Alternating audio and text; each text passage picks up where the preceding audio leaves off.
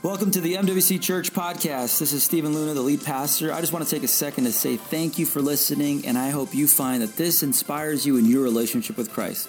Now here's this week's sermon. Awesome. Hey, as those offering buckets are going around, I just want to really quickly draw your attention to one announcement. We are entering into an awesome season. First of all, can I just say this? Happy New Year. 2020, we made it. We did it. Woo! I'm so excited. I thought by now we would have the Jetsons cars and we'd be living in like way up in the atmosphere, but we're not there yet. But maybe in 2021, we'll see. I'm holding out for that. I thought we'd at least have hoverboards by now and I'd be just hovering to church. But hey, 2021, we'll see what happens. But man, we made it. This is the future. Doesn't it feel weird to say we're living in the year 2020? Crazy. But you know what? I'm fully convinced God is going to do some great stuff in 2020. He's got some great things in store for us. And man, I'm super excited. So what we have decided as a church, this is now our third annual Daniel fast that starts on Monday. 3 years of fasting. And here's why we do it. We believe that in the same way God desires our first fruits. Everybody say first fruits. That's a principle that we see all throughout Scripture. The first fruits, whenever a farmer would draw from their harvest, they would give their first fruits to the Lord. They'd say, God, you gave me this. Here's a tenth. When we tithe, we are saying the same thing. Lord, you have blessed me. Sunday's the first day of the week. I'm bringing my tithe, my 10% to the church, and I'm going to give you of my first fruits. Well, we are saying that the Lord desires the first fruits in everything, even in the morning. That's why when we wake up, the first thing that should come from our mouths, the first thing that we should do before we turn over and say good morning, honey, or whatever it is, or hey, Facebook, before you do anything like that, you should say, Lord, thank you. I'm just audibly praising your name. I'm giving you my first fruits. Obviously, I'm going to praise you all day, but I'm going to give of you my first fruits, the first words out of my mouth. Well, we said this as a church. We want to give God our first fruits in the sense of the first month of the year. We're focusing and dedicating that to prayer and fasting. And can I say this? Every year that we have done this, God has blessed our church. We have seen him do some powerful things. In fact, I had people who have come to me who didn't partake in the first year that we did it. It was too new, and they just were like, I'll join next time. They joined the second year, and they said, man, I wish I would have done it the first year because God met me. He did some powerful things in me and through me, and maybe you're on the fence right now. Maybe you're new to church. You're just like, hey, this is kind of weird. I know nothing about the Daniel fast. I know nothing about praying and fasting. I'm going to challenge you as someone who loves you, as your friend, join the Daniel fast. God will meet with you. He will bless you. And I'm excited about what he's going to do. So you're like, how does this work? Well, from the dates of January 6th to the 26th, so we still got one whole day. So eat all you can. In fact, yesterday, all I ate was bacon because we bought bacon. And I was like, man, I better eat this. The Daniel fast starts Monday. So I fried bacon and just had bacon for lunch. Now I feel horrible. But it's all right. It's all right, the Daniel fast. That's why the Lord gave it to us. So, and we're going to talk about more specifics in the message. But I just want to let you know two things. One, it starts on Monday and it goes till the 26th of January, 21 days. And then we are going to have corporate prayer every Wednesday night during that period. So it's going to be powerful. Amen? Amen. Amen. God just doesn't do miracles on Sundays. He also does them on Wednesdays and Mondays and Tuesdays. All right, let's keep going. Hey, let me just pray for us as we jump into the preaching this morning. Father, thank you so much for all that you're doing. Thank you that you are a miracle-working God. We ask, Lord, that you would bless us, that you would be with us, that you would transform us, that you would do just great works among us. In Jesus' name we pray. Amen. Amen. So maybe you've heard this about me. I did not have a long football career as a kid. In fact, it only lasted one season, and that's because I quickly realized that I was just too ADD for football. I was not good at memorizing playbooks. When they're like, hey, let's go play some football, I'm like, yeah, we get to run, we get to hit. It's every ADD kid's dream. Like, we're just going to be crazy. And then the coach gave us a book, and he said, go read this. And I'm like, I don't like football anymore. So they gave us plays, and I was always taller as a kid, and I was pretty fast, so they put me on offense, and I wasn't smart enough to be a wide receiver, so they put me closer to the quarterback. I was a tight end, the offensive tight end, and there I was on the line, and I never knew any of the plays. I would go into the huddles, and I'd be like, hey, what do you want me to do? And then he'd tell me, hey, just go 5 yards, cut left, and then just stay open, all right? So I was like, I grew up in a very Hispanic and Mexican community. I'm Mexican, and I was always just taller. I'm like 6 foot. I'm 6'2". So as a kid, I was just always taller. All I had to do was put my hands up and I'd catch the ball. So I was an easy target. So they just tell me, this is what you do. Run 5 miles, run 5 yards, turn left, cut right, curl, whatever it is, slant, whatever it is. They tell me what to do. And I was a kind of a kid who I was a first half player. Like I was really good in the first half, but something happened to me during halftime. I don't know if it's when like the band got out there and everybody was cheering and there was just a lot more people. I just started getting nervous. Maybe it was a performance anxiety that I had, but I would just like get to second half and I would have hives during kickoff. I just have hives. I don't know what it was. I'd get nervous. So my coach started doing something. He started getting, and it was me and a couple guys who had the same issue. He'd bring us in, the whole team, and he started bringing to our huddles during halftime, he'd bring in his top secret formula.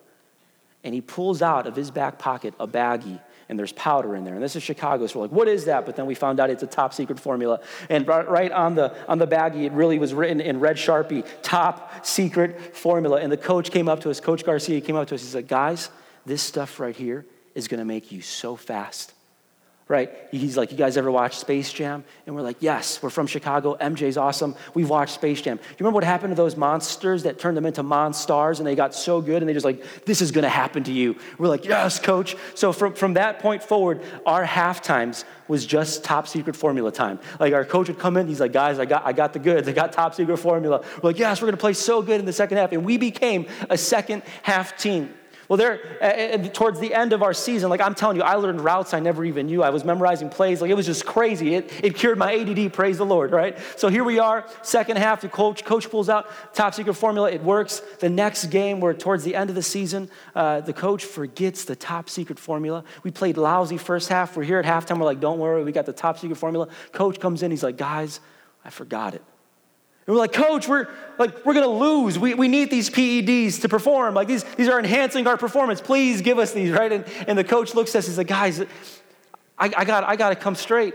It was just purple Gatorade. There was nothing in there. I just didn't put anything in. Like there was no sugar in it. That's why it tastes different because you're used to all that sugar. But it's just purple Gatorade. It's just purple drink. And I'm like, no. This whole time we thought we were playing well because of that. And the coach was letting us know that it wasn't a top secret formula. In fact, it was the placebo effect. But I'm here to tell you this morning that in the first part of our year, the first half of our year, when we designate the first part of that to praying and fasting, we will see some top secret results. In fact, it's no secret. God will enhance us. He will draw us closer to Him, that this season of praying and fasting will improve every aspect of our lives. Why? Because I believe this, that when God's people pray and fast, He's given us a promise. That when we draw near to Him, He will draw near to us. That when we ask, we will receive. That when we seek, we will find. That when we knock, the door will be open to us. And maybe you have been walking through 2019 saying, God, you haven't shown up at all. But I'm here to tell you that in 2020, God desires to do miracles, and it will happen through the season of praying and fasting. It will happen. It will happen. So you may be saying, what is the Daniel fast? Like, where do we draw this from? Maybe that you're new and you didn't hear the last couple of years. And let me just quickly explain that to you. I'm not going to spend too much time talking about the specific nature of the Daniel fast, but we find this in Daniel chapter 1 and in Daniel chapter 10.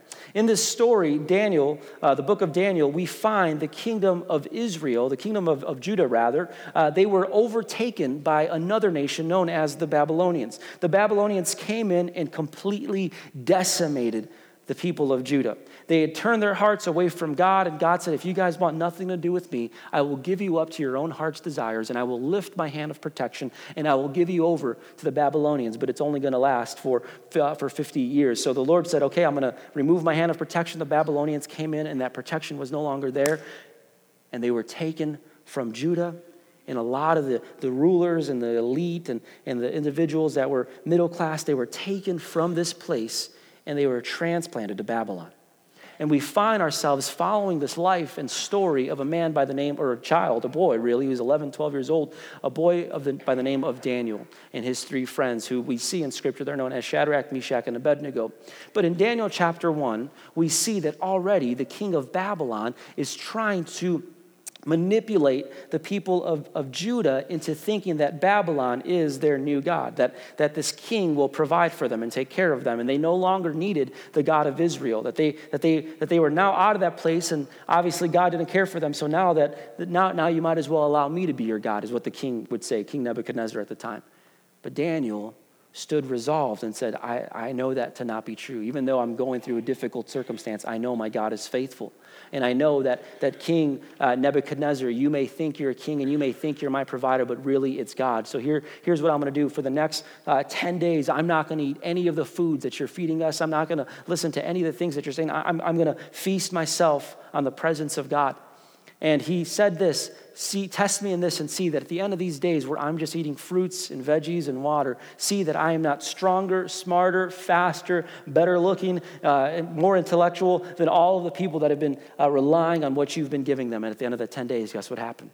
They were better. They were smarter, they were stronger, they were fit. Like it was just crazy. So the Lord provided and proved that he is the one that they can be dependent on. So in Daniel chapter 1, we see that really the fast was dependence on God. In Daniel chapter 10, however, we see another aspect of the Daniel fast for 21 days. Now, Daniel is an older man, and he had received a vision from the Lord, and he had no idea how to interpret that vision he was given. So the Lord said this, or he told the Lord this, I'm gonna fast for 21 days. I'm not going to eat any of the choice foods. I'm not gonna eat any of the meat or anything that is presented to me. I'm just gonna drink water and eat vegetables and fruit, and I'm just gonna stay away from that. At the end of the 21 days, an angel of the Lord came to Daniel and said this, Daniel, I've been watching you since the first day you began praying. I heard your prayers, and here is the answer, that interpretation. Maybe as you enter into 2020, you are someone who desires to become more dependent on God. Maybe you've been living your life and you recognize that self-sufficiency doesn't work for you, that lifting you up by your own bootstraps is not the philosophy God has for you. And you may be saying, God, I want to learn to be more dependent on you. I want to learn to trust you in ways I haven't before. Or maybe you are someone who is seeking clarity. Maybe you're entering into a stage of life that you've never experienced before, and you're like, God, I don't know how to be married. I don't know how to raise children. I don't know how to be empty nesters, or whatever phase you're entering in. And you're just saying, God, I need clarity. Maybe you are walking and making some decisions coming up in 2020. And you're like, God, help me, to lead me. Give me the answers that I need. Well, I know that the Daniel fast is going to be a time where we will find clarity and we will learn to be dependent on God like never before. This is a season that is for you. You may be saying, isn't that just a diet though, right? Like fruits, veggies, legumes. I don't even know what legumes are, but I eat them. My wife gives them to me. I'm like, cool, legumes. But isn't this just a diet? Well, I'm going to say this. A diet is a change of what you're eating so that you could look good at the end of it. But a fast is completely different. Fast is a change of what you are eating so at the end of it, you can see better. So dieting is to look good, but fasting is to see better, to see what the Lord is saying, to see yourself differently. God shows up when his people fast. It's a promise. In 2 Chronicles 7:14, it's clear. It says this, that if my people who are called by my name will humble themselves, pray and seek my face, and turn from their wicked ways, I will hear from heaven, I will forgive their sins, and I will heal their land. It is a promise. So this season of praying and fasting, we are turning from everything else and directing our attention on God. And we are praying and asking him to invade our lives and do what only he can do. He will show up. He will show up. If you have your Bibles, go ahead and turn them to Matthew chapter 17. Matthew chapter 17 is where we find ourselves this morning, and I'm convinced of this, that praying and fasting will lead to spiritual breakthrough. Has anyone been in a place where you felt like there was just a ceiling in your life that you could not overcome, that there was something that you just constantly kept hitting up against? Maybe it was a framework, a mindset that you couldn't break, or maybe it was just feeling when you go to church, you just felt emptiness and you couldn't find this ability to break through this and find peace. Well, I'm here to tell you that praying and fasting brings about spiritual breakthrough. And we're going to see this in Matthew chapter 17. Matthew chapter 17 is an incredible chapter. We see in this one chapter going from extreme high to extreme low. At the first part of Matthew 17, just some context for you, we see that Jesus takes up Peter, James, and John, his inner circle, and they go up to a mountain, likely Mount Hermon, which was 12-mile high mountaintop, and they go up to this mountain. It's just the four of them, Peter, James, John, and Jesus. And while they're up there, I'm sure Peter, James, and John are like, why are we coming up here, Jesus? The other 9 disciples, they have already made their way to Capernaum. Why are we staying on this mountain? And Jesus just doesn't say anything. They get to the top of this mountain, and like a flash, Jesus is what the Bible says, transfigured. The Greek word would be more like metamorphosed. He's completely changed and transformed. And the Bible uses different descriptors. It says his clothing were as bright as lightning, or as bright as the sun, or the whitest white you have ever seen. It was whiter than any bleach could do. Like it was just crazy. He was dazzling, and his clothes were all bedazzled, and he had sparkles and everything. Like he was gorgeous, right? It's kind of like, never mind, I'm not going to get to that. But what was that one movie where that guy dazzled in the sun? Never mind. I forget the name of that. Twilight. Oh, goodness. Why did I? Ugh. Let's keep going. But he was completely just transformed. And really, this was the glory that he had with God before he came to the earth. I mean, this was his glorified personhood, right? So there he was standing, and Peter, James, and John are like, what is going on? Their minds are blown. At that very moment, we see Elijah and Moses both descend to this mountain. And I don't know how the boys figured out that this was Moses and Elijah, but maybe they had tattoos that said Moses and Elijah on each arm or whatever. But here they were, Moses and Elijah, the embodiment of the law and the embodiment of the Old Testament prophets, here standing with a glorified Jesus. And Peter is freaking out. He's like, should I make tents? Should we just build some tents and go camping? The Bible literally says that in Mark's gospel, says that he put his foot in his mouth. He didn't know what else to say. He was so terrified.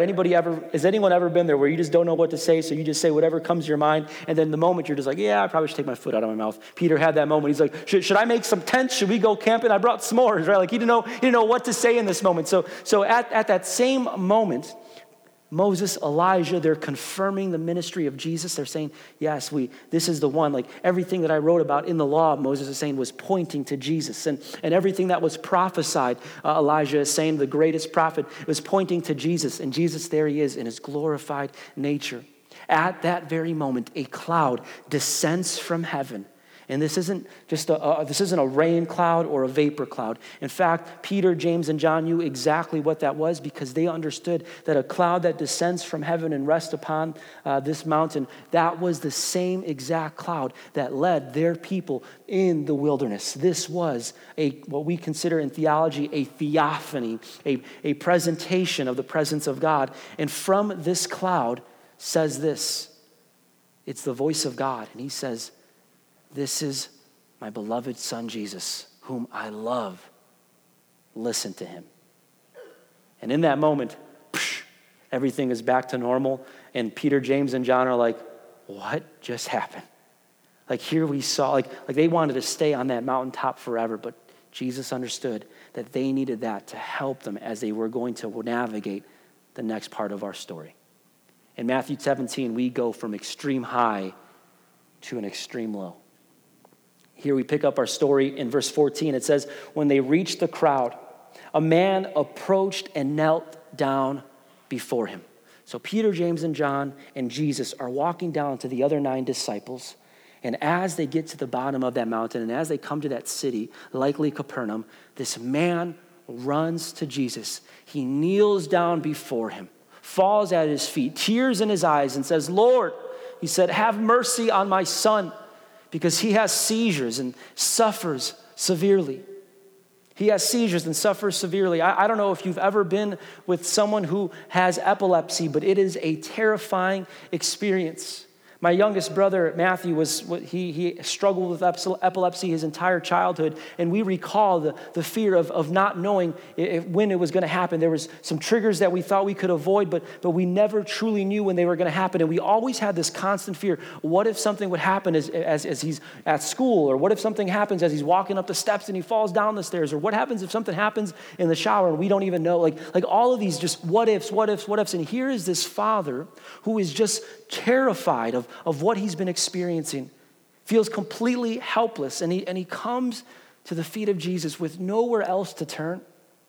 You see, they didn't have modern medicine. There was no medication they could have gave him. There was nothing to remedy the situation he was experiencing. He needed Jesus.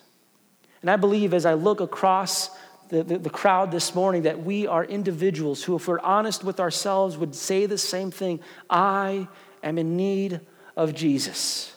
I need him to do things that I can't control anymore. I think things are going out of control. I try to fix it, but things get more and more muddled. I need Jesus. So he comes to him, and he's giving detail, and he says this in the very next part of verse 15. He says this: he often falls into the fire and into the water. This was all Jesus needed to hear to give the diagnosis of what was happening. Jesus understood that this wasn't just epilepsy, but that this was demonic in nature. Now, why is it? I don't want to spend too much time in giving a theology for demon possession, but we know this, that most often, I've had people come to me and say, hey, Pastor, I'm possessed and I'm feeling this, and I talk to them a little bit, and I can tell by the end of our conversation that demonic possession isn't what the individual is struggling with. When someone is demonically possessed, we see that whenever this demon manifests in the person, that the person is likely hurting themselves. I'm not talking self-mutilation. I'm talking gory situations. And every time this epilepsy, these seizures would overtake this boy, it was always whenever he was near the water, drawing water for food or taking a bath, and this demon was trying to kill this boy. So Jesus, when he heard that this demon or this situation manifests itself near fire and water, that this was demonic in nature. So he continues on. It says here, I brought him to your disciples. And this is why the argument was happening. When they went from this high to the extreme low, there was an argument happening. And here's why we see it was happening. I brought him to your disciples, but they couldn't heal him. They didn't have the ability to heal him. Verse 17, Jesus replied, he looks to the disciples, he looks to the crowd that is there, and he says, you unbelieving and rebellious generation, how long will I be with you? How long must I put up with you? Now, the first time you read this, you are like, man, Jesus, take it easy. Like, stop being that little league coach who's yelling at their kid, like, hurry up, get to second base. Like Jesus, be a little patient. And why are you being so stressed out? Chill out, Jesus, right? But can I be honest with you? If that is how you interpret that passage, you're not understanding the full context of what is actually happening in this situation. And I'm going to give that to you in a second. But I want us to just cue in on two words Jesus uses. He uses the words unbelieving and rebellious. He looks to his disciples, and we know Jesus is not a liar. So there is something clearly rebellious and something that is causing them to be unbelievers in that moment. What does that mean? When he says unbelieving, he's specifically saying this: you are far from me. And when you are rebellious, you are close to the world. Jesus is telling this crowd, you as a generation don't believe in God, and you're infatuated with the world. Could I submit to you that at 2020, the greatest thing you can do to no longer be someone who is unbelieving and rebellious is to pray and fast. There are very few things that we can do that will draw us closer to the presence of God, like praying and fasting. I'm telling you, friends, this Daniel fast will draw you near to God and will pull you away from the vices of this world. Praying and fasting. So he looks at them, he says, how long must I put up with you? Then Jesus rebuked the demon, and it came out of him. And from that moment, the boy was healed. He was healed. Verse 19, then the disciples approached Jesus privately. I don't know if they got into the church van, and as they're sitting there, Jesus is just quiet and he's driving, and the boys pile in one by one, and Peter's giving roll call. He's like Matthew, and he's going through all the lists or whatever. They all get in the van, they're sitting there, and then they get to Jesus privately, and they say this, Jesus, why couldn't we drive out the demon? And Jesus looks at them. He says, because of your little faith, he told them. Because of your little faith. For I assure you, if you have, or in that situation, if you had faith the size of a mustard seed, the smallest seed that individuals living in the ancient Near East had as a garden plant, if you had, which is literally like a tenth the size of a sunflower, a very tiny sunflower seed, or a real tiny seed, he says, if you had faith the size of a mustard seed, that small of a faith, you would tell this mountain to move from here to there and it will move. Nothing will be impossible for you. Now, verse 21 says this, however, this kind does not come out, specifically this kind of situation or that demonic possession does not come out except by prayer and fasting. Pause. Now, I just want to be super clear. If you are reading, I'm reading out of the Holman Christian Standard Bible, but if you are reading from a more modern translation, they completely omit verse 21. Not because they disagree or because they don't like it, but it's because the older translations use newer manuscripts. And the more modern translations, since time has revealed archaeological finds, we have found older manuscripts. So they go back to the older manuscripts, and many of the older manuscripts do not have verse 21. So somewhere along the line, as we had these newer manuscripts that the older translations are based out of, they were what are called scribal additions. They're not heretical, they're not transforming the message, the heart of the message is still there, but the scribes, who were likely theologians and people who studied the law and studied the word, as they were translating this text, this gospel, they knew what Jesus was implying, so they added the application. How do we find freedom from this type of demonic manifestation? What was taught and what was considered to be trustworthy and true was praying and fasting. In fact, that very notion is proved in Mark's account. Matthew, Mark, and Luke, those three gospels are like three sides of a diamond, multifaceted. There's all these different angles, and they're not a different story. They just give different details to the story. And Matthew and Mark and Luke all talk about this story that we see of the transfiguration, and then the boy that the demon could not be cast out by the disciples. And in Mark's account, we see this, verse 28, chapter 9.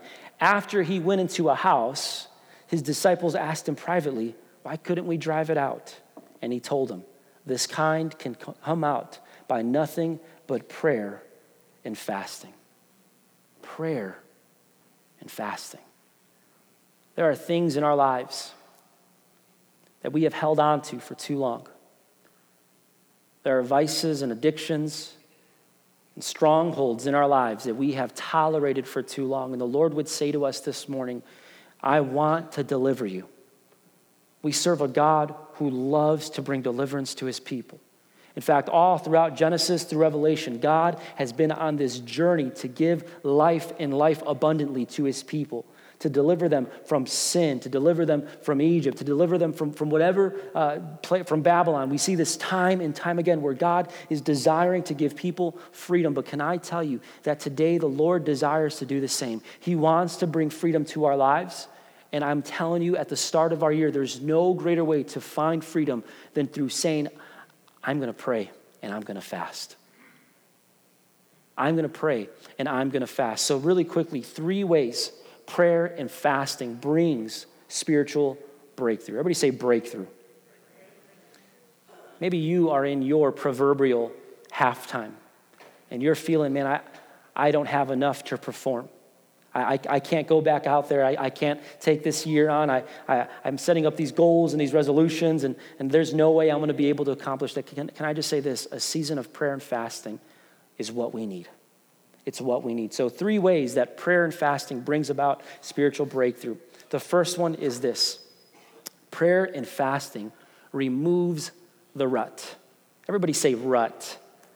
Rut, this idea. Now, I looked up the word rut, and I found out that there's also a hunting term that I had no idea of because I grew up in Chicago. I've never hunted a day in my life, but that's not the type of rut I'm talking about. This kind of rut that I'm talking, all the hunters are laughing in here, but this kind of rut is have you ever said, man, I'm just stuck in a rut? Anybody ever say that? Where maybe you're just going through the motions. You wake up in the morning, you pour that bowl of cereal, the same cereal you've had for the last 20 years, Life cereal or Chex, and then you eat that cereal, you get in the car, you put on the same shoes, you go to work, and then you say hi to the same people, you clock in, you punch out, and you get back into the car, you go home, you listen to the same exact song, right? The same exact songs on the radio, because that's what Christian radio does, same exact song. So you finally get home, and then you get home, and you're eating the same food, the same meal, because it's Tuesday, so you know it's meatloaf, and you finish that meal, you put the kids to bed, or you go to bed, and then you wake up and you do it again. You are going through the same motions. You are stuck in a rut. And sometimes, if we could be honest, that happens to us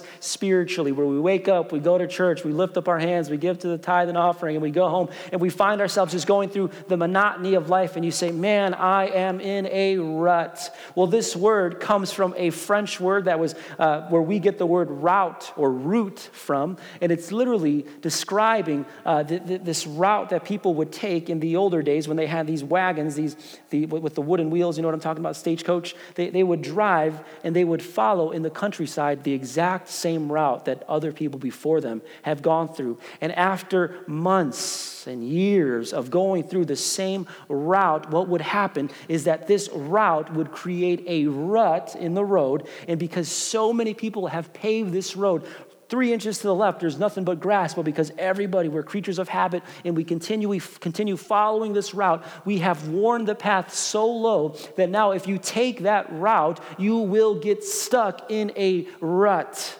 And I believe that if you are stuck in a spiritual rut where you have just not had passion during worship, where you look when other people are worshiping, you're just like, oh, I can barely lift up my hands. I'm stuck in this place. Can I submit to you that prayer and fasting removes the rut in our lives?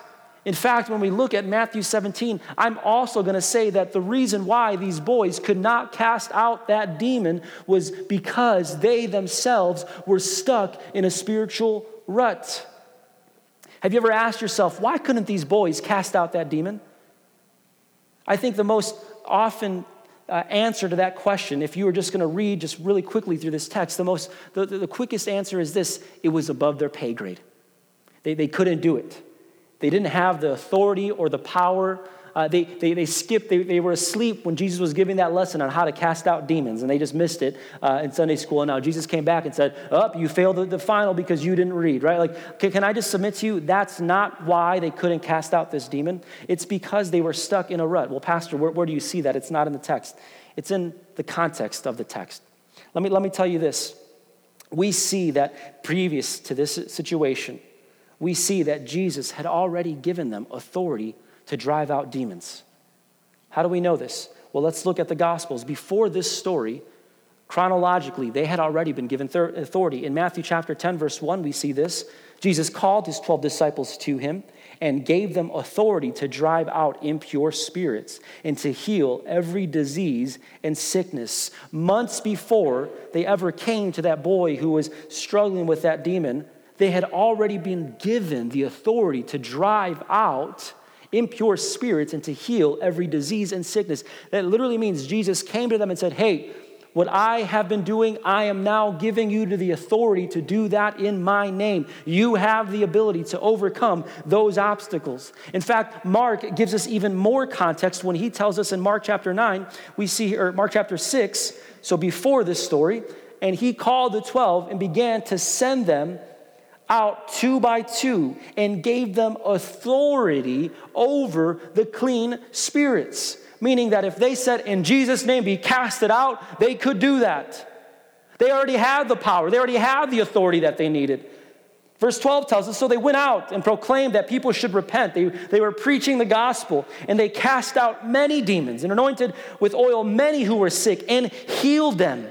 The reason why these boys could not deal with this demon was not because it was above their pay grade. It's because they were stuck in a spiritual rut. They started relying on their own strength as opposed to the strength and the power of Jesus. Remember, Jesus, Peter, James, and John, the leaders essentially of the 12, were gone. And in that time span, they started relying on their own strength, and they fell away from the authority of Jesus and started thinking, oh, I've done this before. I can just really quickly in the name of Jesus be healed. And nothing would happen. They were stuck in a rut. And if we're honest with ourselves, just because the clock clicked to midnight and we are now in a new year doesn't mean you're instantly out of that rut. If you want freedom, if you want the authority and to walk in the authority that Christ has already given us, I'm telling you, friend, prayer and fasting is going to remove the rut in our lives. You see, we also see in Mark's gospel, he gives us even more context to what was happening in this story.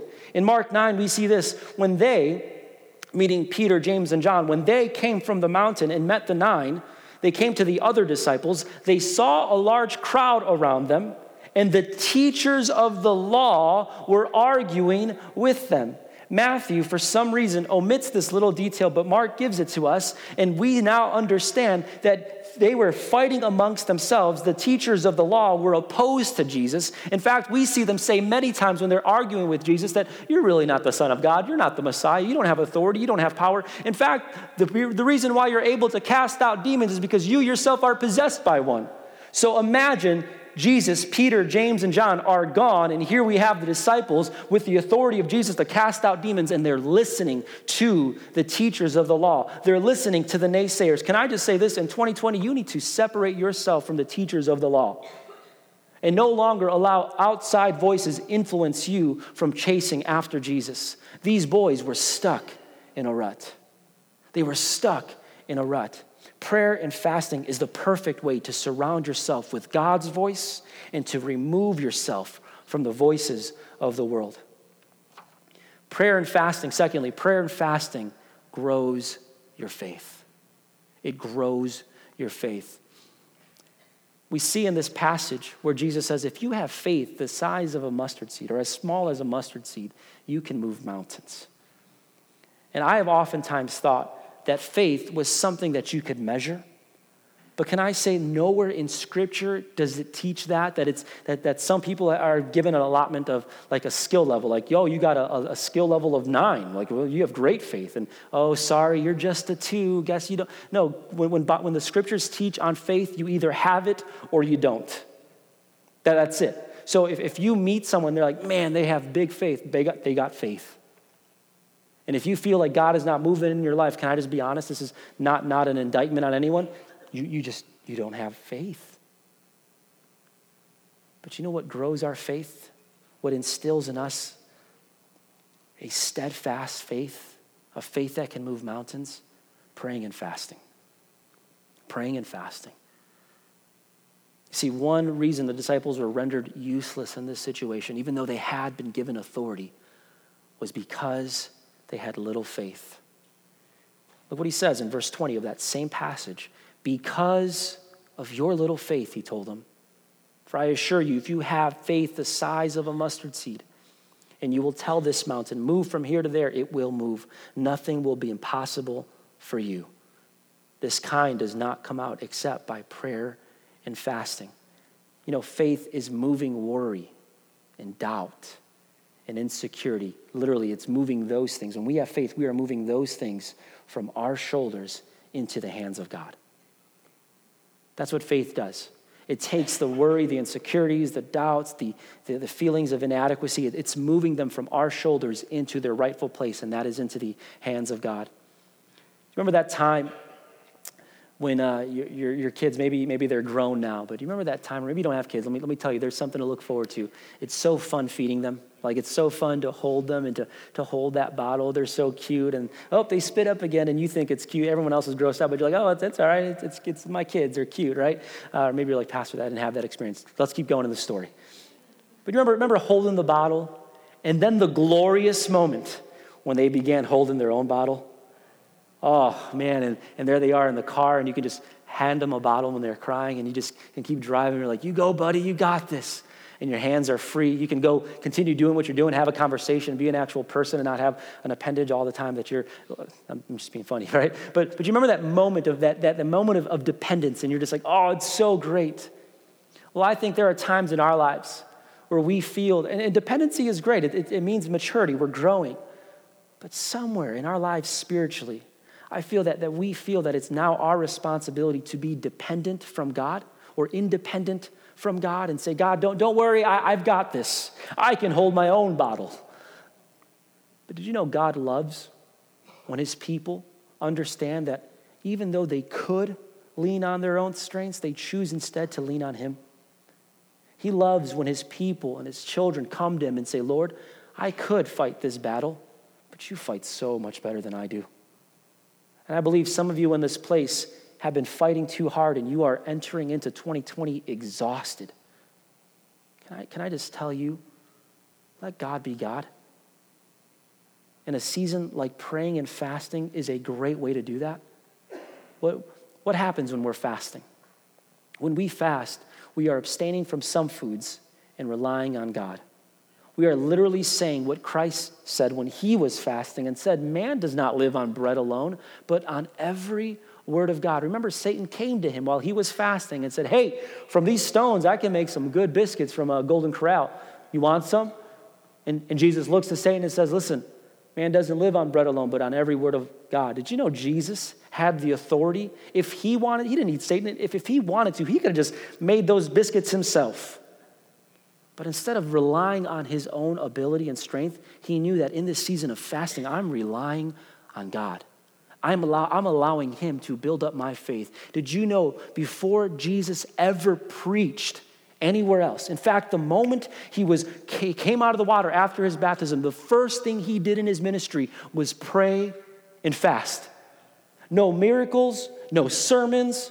He didn't go to any fellowship banquet halls or anything. Like literally the first thing he did was go and pray and fast. Why? Because he knew that those 40 days would build up his faith. In fact, the Bible says specifically that he was sent out by the Holy Spirit to go pray and fast in the wilderness. Friend, in 2020, the first thing we need, the first thing I need, is for the Lord to remove the rut and to build my faith through praying and fasting.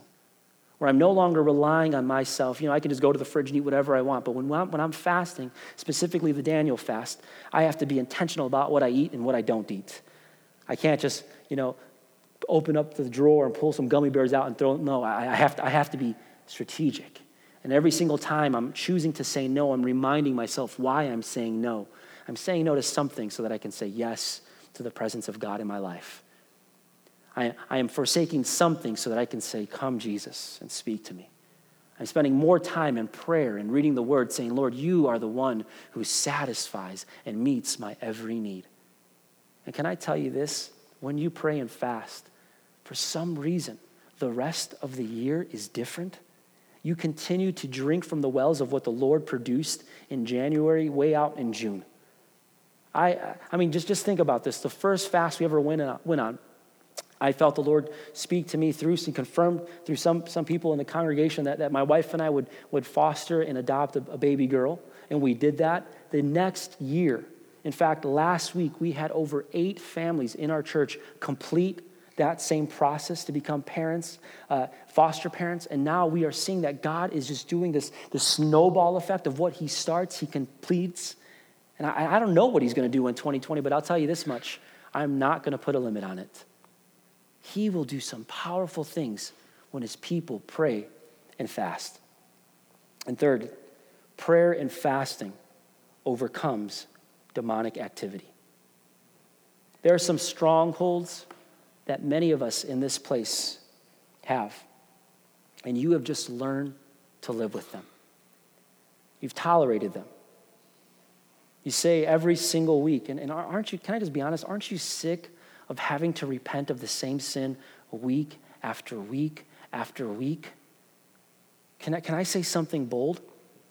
God wants to move you from glory to glory, meaning from height to height to height. And I'm not saying that that means no bad things are coming our way and no complications, because Jesus says in this world we will have troubles. But I don't believe that God's desire and goal for your life is just to live with that weight of sin on your shoulders.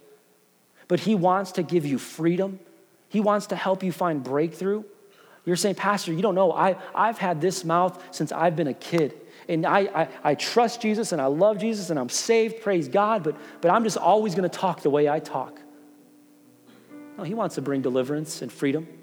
And he wants to find freedom in your life. Or maybe you're saying, Pastor, I've been watching pornography since I was a kid. It's just something I do now, but I'm saved. Hey, you are. Praise the Lord. But he doesn't want you to continue carrying the stronghold. He wants to bring freedom and deliverance. Some of us may be saying, you know, Pastor, I've struggled with needing the approval of people. I live my life according to, hey, what is so-and-so going to think? Or what are they going to say? Or what are people on Instagram? Like, am I going to get those likes? I better upload and post. And God wants to bring breakthrough in 2020. He wants you to learn to be dependent on him more than you are dependent on anyone else. Like, thank God he's given us significant others, that we have a person we can call a husband or a wife or a mom or dad. He's given us people that we can rely on. But can I say this, that the number one person we should be reliant on and dependent upon is God? And if you would be saying in this moment, more than your spouse, believe it or not, like, I love my wife. She is the greatest. She is my helpmate. She is my everything. We lead this church together. We lead our household together. I love being married. It is a joy.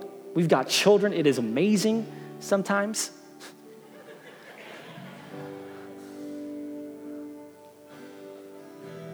But if, God forbid, if there was ever a day where all of that was taken, God forbid if that ever happened, Jesus would still be my sufficiency. He would still be enough. In fact, I have the privilege of knowing people that have had significant loss. And I try my best to empathize, but I can't. And I ask them, how are they doing this? And they say, Jesus, he's my everything. Nothing in our lives can do that faster and more effective than prayer and fasting. He's given us the tools. Why couldn't we cast out this demon, Jesus? We've been stuck in a rut, God. You've been gone and I haven't heard your voice in a while, and I'm allowing the teachers of the law influence me and the people that are speaking contrary things to the truth, and I'm just struggling here. And Jesus looks at them, and yes, he's frustrated because he's like, listen, I'm about to die. I'm about to go up. How long must I be with you? When will you get it that I have given you everything you need to remove the rut in your life? This only comes out through prayer and fasting. And yet we tell ourselves, I just need to read another self-help book. No, you need to pray and fast. I love reading. I got a goal, 52 books this year. I'm going to hit it. But listen, I need Jesus. There's no other substitute. It's not just changing my diet so that at the end I've lost a couple of pounds. Because if you think that's a fast, that's just dieting. I need his presence. Man does not live on bread alone, but on every word of God. I need him in 2020. This church needs him in 2020. Can I tell you this? I believe that God will do more in 2020 at MWC. He will do more in this year than all the years combined. I'm believing that. And I'm going into the season of prayer and fasting, proclaiming that over this church. That we will see more people saved, set free, delivered, baptized in the Holy Spirit, that we can see and we will see revival in this church. And it's going to start when God's people prepare themselves in a season of prayer and fasting. The Lord spoke to me a couple of days ago while I was praying. He said, you know what you say a lot when you pray? You say, Lord, I believe you can do this. Everybody say the word can. I used to say, God, I know you are capable. I know you can do this. The Lord said, hey, enough with this theology and start building your faith. And I said, what do you mean, Lord? He said, you always say, I believe you can do this, God. You're proclaiming good theology, but I want you to start praying, Lord, I believe you will do this. Because there is a different level of faith from can and will. It's one thing to say, God, I know you can do this. You're the creator of all things. You spoke everything into existence. I believe you can heal and set free and deliver and save and do all these things. But Lord, instead I'm saying, God, I believe you will do this. I believe you will do this. You have told me that just a little bit of faith, faith the size of a mustard seed, we can say to that mountain, move. We can do the impossible. Prayer and fasting will bring that transformation. Can we stand in this place and receive from the Lord? I believe what he wants to do right now. Maybe you're on the fence. Maybe this is one of your first times at this church and you're still looking for a church. I'll be praying for you. I know that struggle of like, God, where do you want me? Where do you want me? And maybe you don't land at MWC. Maybe this isn't the church where you land, but I believe that will be revealed to you through prayer and fasting. Join us in the fast. Now, I'm praying you land here because I'd love to have you. Maybe you live somewhere else and it just makes more sense to go, whatever it is. If that's you, pray and fast. But maybe this is home for you. Maybe you haven't been around for a while. Or maybe you've found yourself on the outside looking in and you're like, man, that's a friendly church, but I've yet to serve and to give and to be really a part. Prayer and fasting is going to give you that boost to take that next step. Or maybe you've been around for years and you have found yourself in a rut. And you say, Pastor, I support this church. I'll give from time to time, and praise the Lord. Thank you so much for doing that. But if you want to take that next step of what it means to be truly a part of a family, a body of Christ, to find freedom and deliverance, prayer and fasting is that entryway for you. This fast is not just for the leadership of this church. It's not just for those who are community group leaders or pastors or elders in the body. This is for everyone. I believe he wants to use you and minister to you.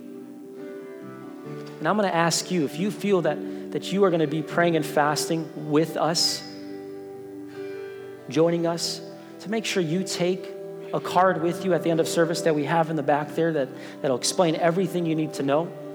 We even have books for sale that if you wanted to pick one up in the coffee shop, I think we only have a few left of the Daniel fast. You can pick those up. I'm doing a YouVersion Bible study starting on Monday, tomorrow. I have the link up there. We'll leave that up there from now until the end of service. It's a tiny URL that you can join me on a YouVersion Bible app and we can read together. Only 150 spots, and I think 20 of them were gone last night. We're trying to do everything we can to encourage people to pray and fast. Because listen, as much as he's going to do in your life individually, he will do in this church collectively. That neighbor that you have been praying to get saved, I believe this is the year. That child who has been running from God, I believe this is the year. That bondage that you've held on to, that you've allowed to just take residence upon your shoulder, this is the time to place that into the hands of Jesus. Let's pray. Father, thank you so much for all that you have been doing. Lord, we never want to be individuals that forsake to celebrate the great things that you've done. Lord, we know you have done great things in 2019. You have blessed us. You have encouraged us. You have provided for us. Lord, you have done so many amazing things. You've brought new people into our lives and new situations. And Lord, we thank you for all of that. But God, we pray that that would not be the end of it. That we would not allow ourselves to stay in a rut. So we pray that you would remove the rut of our lives through this season of praying and fasting. That you have the power to do that in our relationships with others, in our marriages, our relationships with our children, in our workplaces, where we go to school. You want to give us purpose and mission in every aspect of our lives. And we pray that this season of praying and fasting that we are about to jump into starting tomorrow morning, or when the clock strikes midnight tonight, we pray, Jesus, that you would use us, that you would transform us, that we would find breakthrough in the name of Jesus. If there's anyone on the fence, we pray that they would jump all in. If there was someone who was doing this thinking that they could just go through the motions, we pray that faith would build up. And Father, we believe, we have faith that you will do the impossible. We love you. And if that's your prayer, will you say amen? Amen. Can we give the Lord some praise this morning? Thank you, God. Thank you, Lord. Hallelujah. Friends, God bless you. Hey, I know that God's going to do some great things among us and through us. Every single Wednesday, we will be meeting here at 7 o'clock to pray and fast. 6:30, we'll have a Daniel Fast approved dinner, so everything will be set up for you. We want to do this together. The youth will be joining us. The kids, you can talk about how you want them to do that with you. Our kids, we're just doing snacks and things like that. But guys, God bless you. We'll see you this Wednesday for prayer. Take care, guys. God bless. And that wraps up today's message, but we've got more on the way, so be sure to subscribe so you won't miss a future podcast. You belong here, so we encourage you to get connected. You can find us on social media or online at mwcwichita.com. That's mwcwichita.com. Thanks again for listening. I'll see you next week.